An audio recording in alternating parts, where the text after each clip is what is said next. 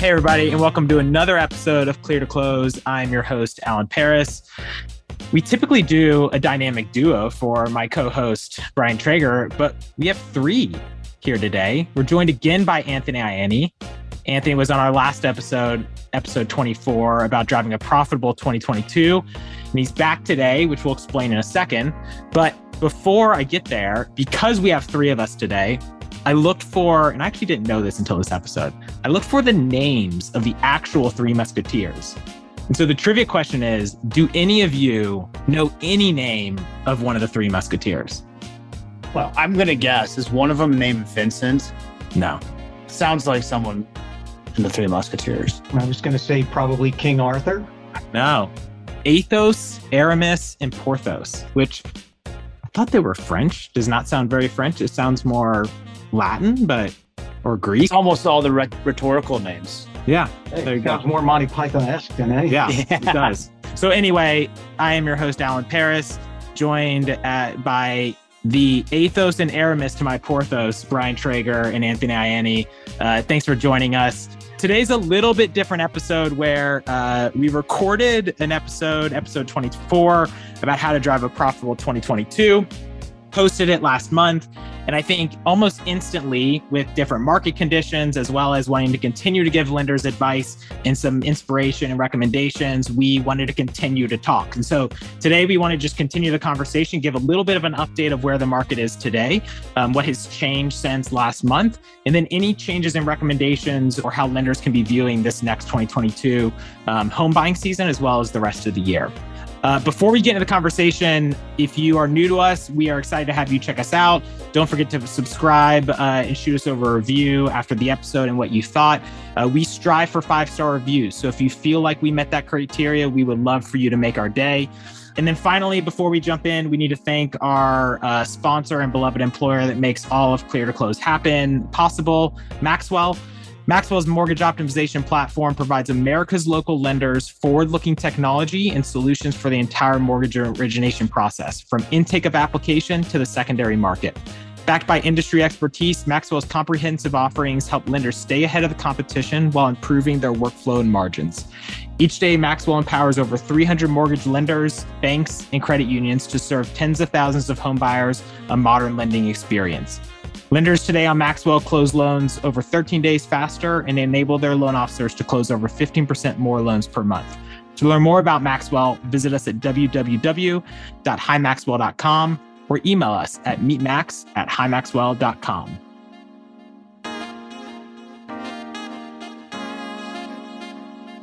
Well, boys, so let's give a little bit of with all the house cleaning items done, let's give a little bit of a background of what's maybe changed since the past episode. So I think literally when we recorded episode 24 was the day that Ukraine was invaded by Russia.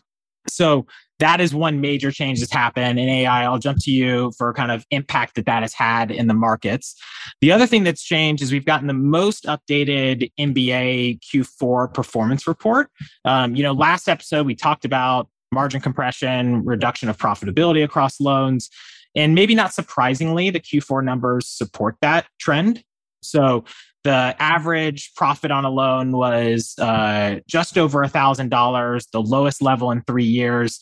This is both a combination of rising loan costs as well as reduction of revenue per loan. But overall, the trend is continuing the same. And I think as we go into 2022 with rising rates, kind of variable economy and some global markets at effect, a lot is unknown right now. So with that context, AI, I'll pitch it over to you to kind of give an update on what you're seeing and hearing. I know you spend a lot more time caring about what the Fed's doing and what you see in the market today. And I think, obviously when we started, as to your point, Russia invaded Ukraine, everything was really in flux when we recorded that podcast. But in the meantime, crude, as a result of that incident, crude has traded upwards close to $130 a barrel. We have gasoline, at least here in Colorado, over $4 a gallon. Commodity prices are up. Staples are up. One bag at the grocery store is now costing you a boatload of cash, as I can attest to from this past weekend. A lot of different things. And then to just add to the enjoyment, Fed comes in, raises rates a quarter. They seemed like they were going to be really mellow in there and very thoughtful and mindful the way that they raised rates to try and tamp down inflation. And then all of a sudden, we had Fed Chair Powell come in last week and say, "Yeah, maybe we're a little behind the eight ball here. So maybe the next one or two we're going to raise like 50 basis points instead." And that kind of sent everything in a tailspin. So, there's a lot to navigate, right? So rates have really shot up, at least on the fixed rate side, and lenders are definitely feeling the pinch. Although, some, in just chatting with them, some are still somewhat optimistic. So it's kind of interesting to see how this whole thing has been playing out. I mean, Brian, what are you seeing from your end? Yeah. I mean, there's chaos. It's kind of wild. And so people are trying to see if and when dust will settle. But overall, it's uncertainty land. But the uncertainty, because we've been in so much change over the last few years, it's kind of normal. And they're resting into that new normal of uncertainty, which hopefully, like I said, the dust will settle and it'll be a little bit calmer, but no one really knows. So forecasts are TBD. Everyone has their models, everyone has predictions, but everything can change. You hit on a good word there too, normal, right? So some of our folks were at a recent conference and they came back after chatting with lenders, and the lenders were all, for the most part, fairly positive. And the reaction back was, "We've been here before. We've seen this," right? So maybe we've all gotten a little laissez-faire. I'll throw a little bit of whatever language that is to kind of go along with your Musketeers thing or whatever. And so maybe we've gotten a little lackadaisical there, and now we're back to a new normal, or back to what is normal. Go ahead, Brian. Yeah. The piece that I thought was really important was looking at that average net gain that Alan mentioned of $1,000 of net income per loan, originated in the fourth quarter of 2021. We talked about this last time. I'm going to reiterate it. That's awesome. That is not bad. And if you extrapolate that out, thinking about average number of loans that a loan officer does in a month, times however many loan officers are in a small mortgage company, even whoever owns that mortgage company is doing just fine. And $1,000 of profit is still profit. We're not in the negative realm where we have been in the past. And so a lot of folks, might be reading headlines or things like that, calling it chaos, like I even just mentioned, but chaos specifically with margins. It's really not the case, because the baseline is different. The baseline shouldn't be 2022. It shouldn't be 2021. And $1,000 is actually quite good, in my opinion, because like I said, it's not negative. We're doing fine. Keep going. That's a great point, Brian, and totally agree with that. A longtime industry contact does some daily commentary, and I was looking at his contact this morning, so very timely. In 2018, independent mortgage bankers earned almost nothing, where today, to your point, they're earning, almost $1,100 a file, right? That's exactly right. And yes, you may have made a lot of money in 2020 and hopefully built your war chest up a little bit. So this is okay. And it goes back to the sentiment of what we heard at the recent mortgage conferences is, yes, it's different, but it's okay. We're going to be all right if this is the normal that we're going after. Going with that perspective into the spring home buying season, into the summer, is a great way of looking at it, because there should only be upside from here. Regardless of the margins and all that jazz, there should only be upside because of volume. And volume solves a lot of problems, but you also got to go get that volume first. So make sure that you're covering all of your break evens that we had chatted about. Go get that volume now. It's important. Mm-hmm. And you're right about the spring season. We're coming off a cold spell here in Colorado. It's been warm this past weekend. Hopefully folks were out looking for houses. I know that they're in short supply, but just riding my bike around Morrison and Littleton this weekend, and there's a lot of subdivisions going up. So somewhere this lumber's coming from. And, so I'm optimistic that folks are going to have a decent spring. I mean, I don't know if you guys agree or disagree with that, but I'm seeing a lot of building in my neck of the woods.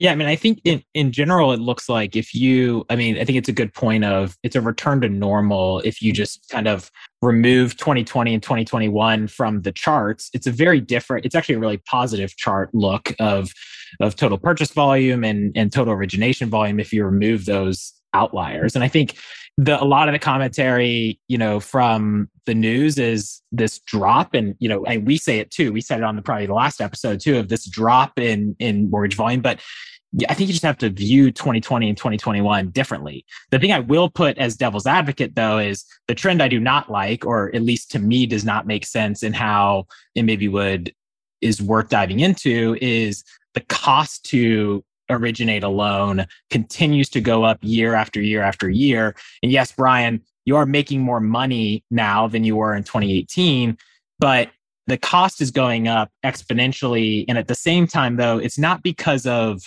spending more on marketing to try to drive more volume or anything to drive more profit. It really is just the cost of doing the work, which is concerning, I think. And I think as you think about future instability of changing of volume that could happen or whenever it is, having that heavy weight of cost is not going to make you feel good going into these unknown periods. Yeah, and it's hard to talk in generalities with costs rising because you have to look at your business quite specifically. AI, you just mentioned all the macroeconomic factors at play with inflation and those things. So are the costs rising because wages have increased and now your staff who used to make X now makes X plus 10% or whatever it might be? The cost of technologies, the cost of literally everything could be going up. So you have to analyze it by your business and go and talk about the contracts you have. Go beat them up. We talked about that, That's why it has to be done by you, your teams, and your company at hand.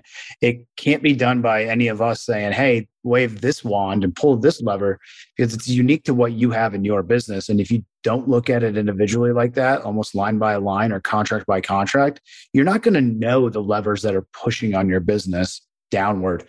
So costs are rising, but where? Now we can talk about generalities. Across the industry, you can definitely pick out some areas. We were at the ICE conference a couple of weeks ago. There was so much buzz. The exhibit hall was bumping. And I was talking to a prospect and I said, hey, you might have the hardest job in all of the mortgage industry.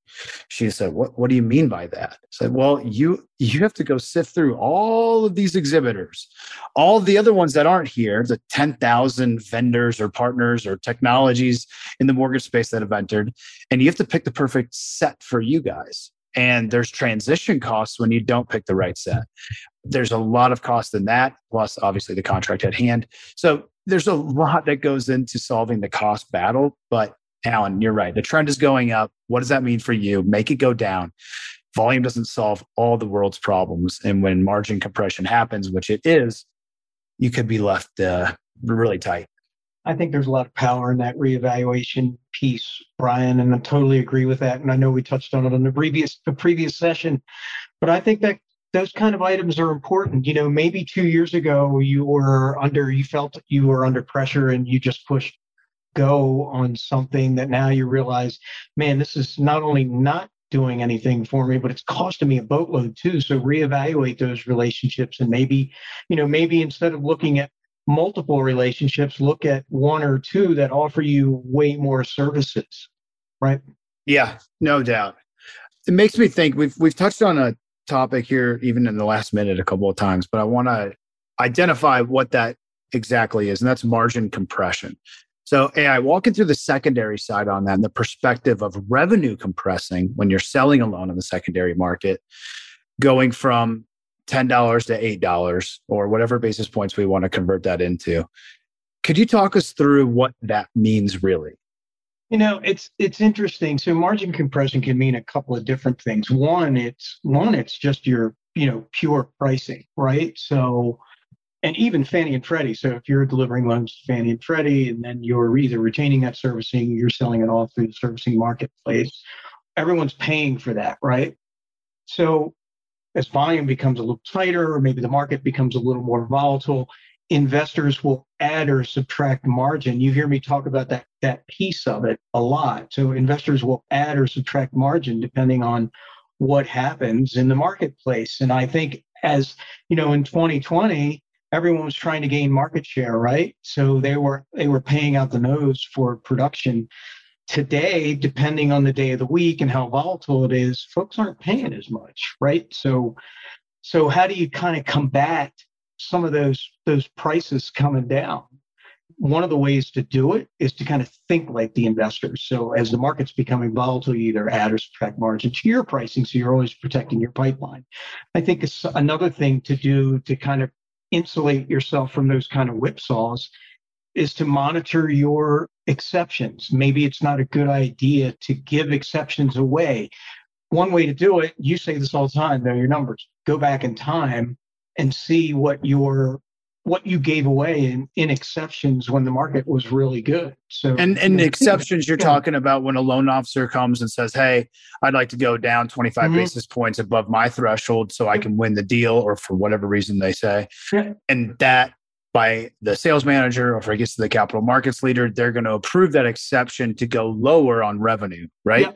Yeah, exactly. So, I mean, you have to be candid, you have to be stingy about that kind of stuff. Personally, I was very stingy when I was managing the pipeline. I wouldn't give anything away.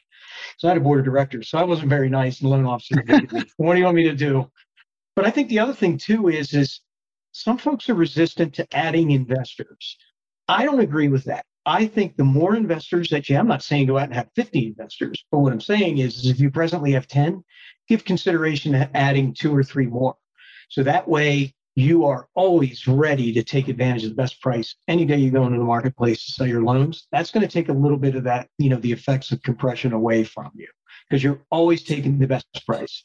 Going beyond the investor, though, I guess this is the investor, but like the Federal Reserve, they're scaling back their buying of MBSs, right? And they are historically have been a huge buyer of this product or mortgages in general. So when they get out, demand for it dramatically decreases, but supply stays the same, let's just say. So then that has a complete negative impact on price of those securities too, which then drive all the way down to the loan by loan basis. So with the Fed getting out of that business, is that one of the main drivers for this increase? Yeah, I mean, it is definitely a driver. So, the hope is there's going to be a little bit of an uptick with maybe some of the funds or some of the foreign. And some people may not agree or disagree with this, but a lot of our mortgage debt is owned by countries not called the United States of America. So maybe folks come in based on yield. They like that 5% yield with 30-year fixed at 5 or so percent or where it is. Maybe they come in and buy some of that debt. So maybe they kind of pick up the slack on some of that. But yeah, I mean, to be candid, that remains to be seen.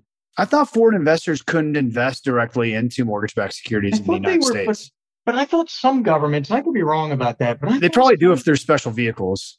Yeah, I mean, I thought some were like, I thought there was still a high percentage of mortgage-backed securities that were sold overseas and purchased by other investors. I could be wrong about that. And that's probably true. I think maybe what I had in my head was just direct investment. And so they had to do it through some investment of an investment. Right. So it's interesting. I mean, a lot of it remains to be seen. I mean, we started to see some of this in 2018. We had a little bit of this, remember the taper tantrum in 2013, which I actually think you and I were kind of talking offline about this, but I actually think that the 2013 taper tantrum was more violent. My recollection is it was more violent back then than what's happening today. Like we've seen this relatively slow rise, in my opinion, in rates where, all of us were at the secondary in May of 2013 and, the Fed came in and said they were going to do X and all of a sudden rates just went through the roof.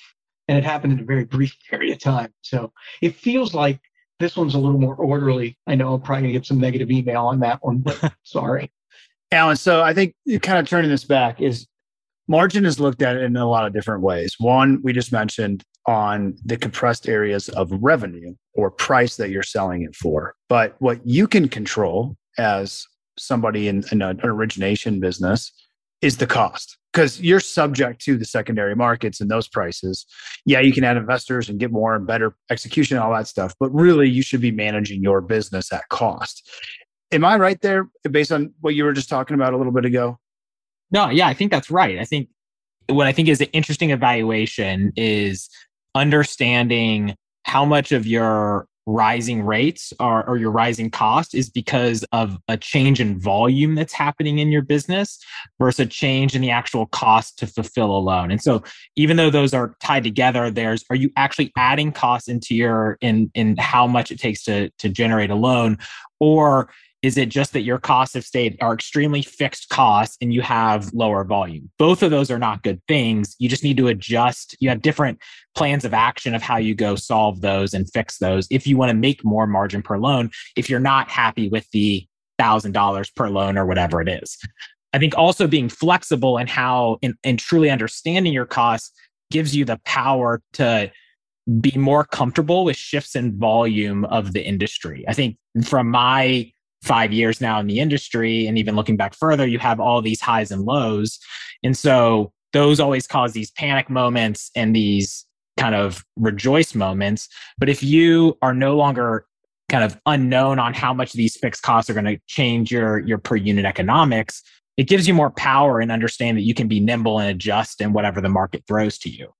That just got me so excited. It got me back to my analyst days of, understanding your variables, running autocorrelation tests and regressions on your own financials and seeing where it goes. Man, I'm excited, Alan. I think you and I started in very similar analyst life. So I'm glad we can finally join back and enjoy this time together. Also, side note, Alan, congratulations on your upcoming 5-year anniversary at Maxwell. Yeah, upcoming. Wow. I think it's happened. I thought it was in April. I don't know. Maybe it's April. Yeah. I mean, I know more about March 28th right now. So yeah, there you go. You done good, Judy Prowse. You done good. Spoiler alert. My mother is a listener on our show. So there you go. Okay. So let's talk about, we're in this higher rate environment. What are some things lenders can take in consideration or evaluate to get the most out of this environment that maybe they have forgotten or had amnesia post 2020 and 2021 world? What are some things that lenders can do? Brian, maybe I'll start with you on maybe a tip or recommendation. Yeah. And I first look to products. What do you have in your arsenal that maybe is not being utilized or can be deployed in a better way right now? Or what products do you need to invite into your product mix to allow for your sales folks to go out and sell? The one that we talked about this morning as a group was even on the refinances. Yes, refinances are plummeting. Those are traditional refinances, right? Because the rates were low, people refi. But even in a rising interest rate environment, it still makes sense for some people to refi. And the cash out refi is one that you've seen a lot of attention towards from Quicken Loans. I think was doing a big, they throw around their $200, $300 million marketing budget with some of those things. So a lot of the direct to consumer brands are looking at cash out refis for investors who are buying all those Airbnb properties, all that good stuff. So don't forget about refinances, even when rates are rising, because there's still people out there that either missed the boat, were on vacation for 2 years, I don't know, or they actually could use the cash out to go do something else. So that's one that people should be looking at and deploying. The other one is ARMs, or the adjustable rate mortgages. And AI, I want to introduce this one with a question, because we could go in a couple different ways with talking about ARMs, but I want to focus it on one specific example. And I had a friend who reached out to me last week, and he asked me the following question, which I thought was a really great question, first and foremost, but two, is a perfect example of what's going on with people who are borrowing right now. Mm-hmm. So he said, do you think mortgage rates will be lower at some point in the next 10 years than where they are at today? And his specific example was, I have an offer to do a 10-year ARM at 3.25% or a 30-year fixed at 4.25%. So 3.25%, 4.25%, 1 point. Give us your thoughts on that. And what was the adjustable? It was at 3.25%. 3.25%. And it was a 5-1? A 10-1. A 10-1. Mm-hmm. Woo. I like adjustable rate mortgages. We rode from 2003 Well, it was actually a 5-1, right? We rode that thing after it converted to a 1-year ARM. It was like 2%. I think at one point it was like, I think the floor on it was like 2%. So that's where we stood for a long time. Right? Your personal mortgage. Yes, our personal mortgage. So after my wife was very unhappy with me with choosing a 5-1 ARM, she was very happy with me once it converted. So I like adjustables. I do think rates will probably be lower in the next 10. I think, we're just in the beginning parts of this cycle. Obviously, got to get through what this looks like. We don't know what's going to happen if we can get the war resolved sooner rather than later. Hopefully that'll calm things down a little bit, and then the Fed can really focus on inflation. And so my gut tells me I think rates will be below their current, let's say, 4.75%, 5%. Some folks are probably quoting 5%. So I do think, in my opinion, I kind of like the ARM because I think rates are going to be lower probably in the next 5 or 6 years. I'm the opposite camp. My advice to him, and now I need to go give him your advice, I was like, I think it's all about risk, right? And so, hey, I said, put yourself in your future 10 years from now or 30 years from now and say, hey, do you accept the risk at your 4.25 at 30, expecting you to be employable and to have the cash flow that you have today for 30 more years?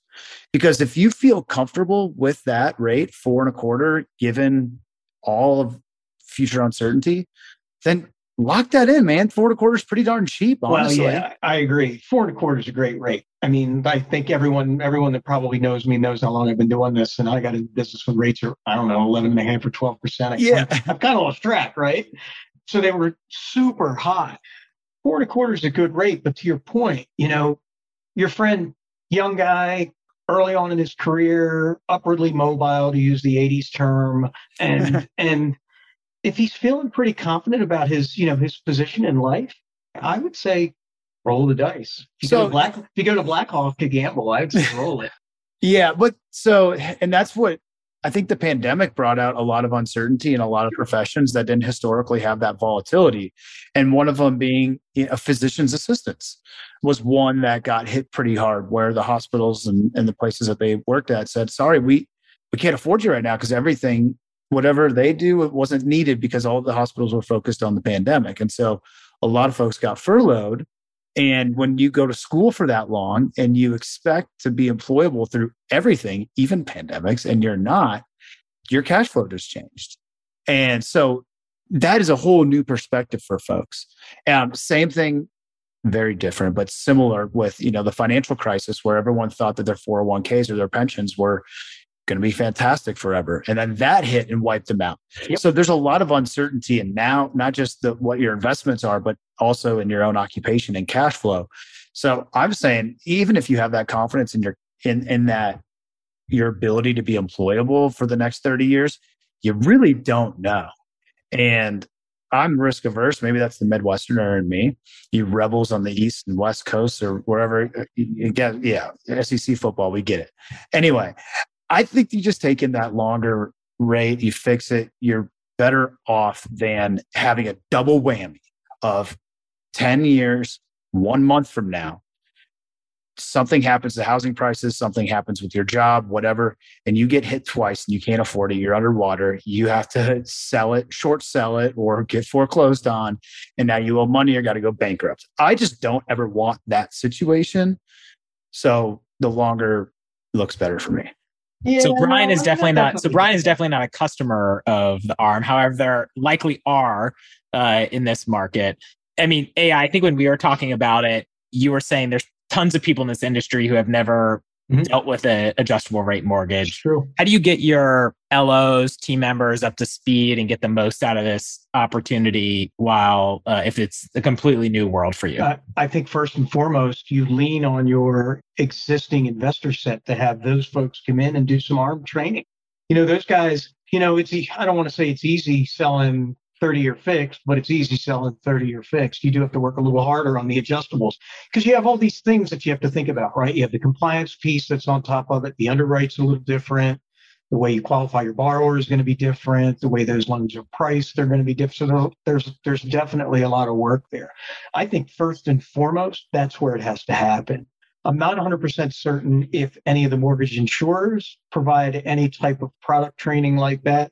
Obviously, anything greater than 80%, you're going to have mortgage insurance on that product. So there may be some stuff that folks that are maybe on the newer side of the industry can kind of lean in and learn from them. But I do think the correspondent guys are going to have to, all of my friends out there that do this, you're going to have to step up and start training. And so I know we're a little bit tight on time for today's episode. So maybe AI, if we simplify it into one recommendation you have or opportunity you see lenders can have in a rising rate environment, what would you add on here? Think like your investors. As the market's volatile, increase margin. It's the easiest way to control things and to protect your company. Well, so as things are volatile, increase margin to protect.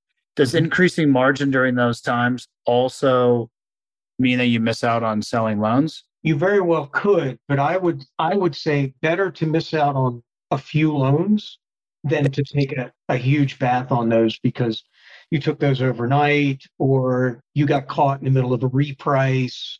Or, gotcha. So you're talking about really short-term volatility. Yeah.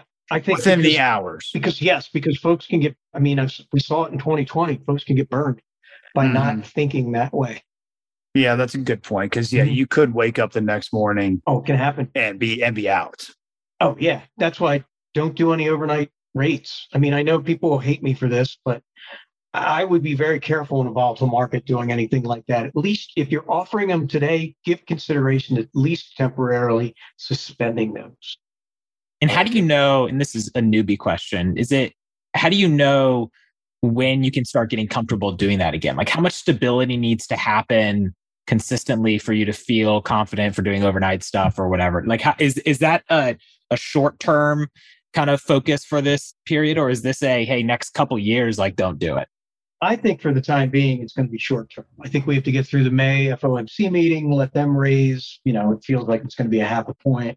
Let's see how that shakes through the market. I think the market's different. It feels like the U.S. economy has some resiliency to it. So, look, stocks are rallying. We've had good earnings in the first quarter from a lot of companies coast to coast. Employment looks really good. We're going to get a peek at March employment this Friday. Certainly inflation's a problem, but I think if the Fed can get ahead of it, Brian, you were going to... So is the volatility you're looking at in the bond market, in the 10-year, or also I'm looking at VIX on equities? No, I'm not looking at the VIX. I'm looking at volatility in U.S. Treasuries and mortgage securities. Got it. So it feels to me like it's short term. Feels to me. Makes sense. Awesome. Well, we had a little bit more brief time than we typically have. So I think this is a good stopping spot for us today. Again, thanks you two for joining and spitting your wisdom to the ears of our listeners. For those of you who are new to Cleared Close, we hope you enjoyed this episode. Feel free to check out past episodes and don't forget to hit that subscribe button when you're done. Also, we would love to hear feedback on topics and what you thought about our past shows and topics of potential future shows. Leave us in the comments. And then we have to thank our employer and sponsor who makes this all possible, Maxwell. To learn more about Maxwell, visit us at www.highmaxwell.com or email us at meetmax@highmaxwell.com. Until next time, any big parting wisdom or words, Brian? I think this big parting wisdom, no.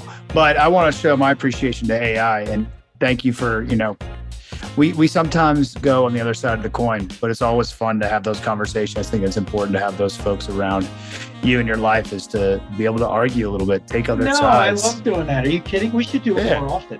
Hey, we're getting I think the big learning here is that AI likes risk in his life and a positive reward. And Brian is a very conservative, risk-averse Midwestern. Hey, I've been skydiving. I've been bungee jumping. See? I do some extreme things too. See, I will tell you. And as I've gotten older, those descents down these mountain passes, I'm a little slower these days than I used to be. Don't let those knees slow you down, AI. That's all right. All right. Well, thanks everybody for joining. And until the next episode, happy lending. All right. Catch you later.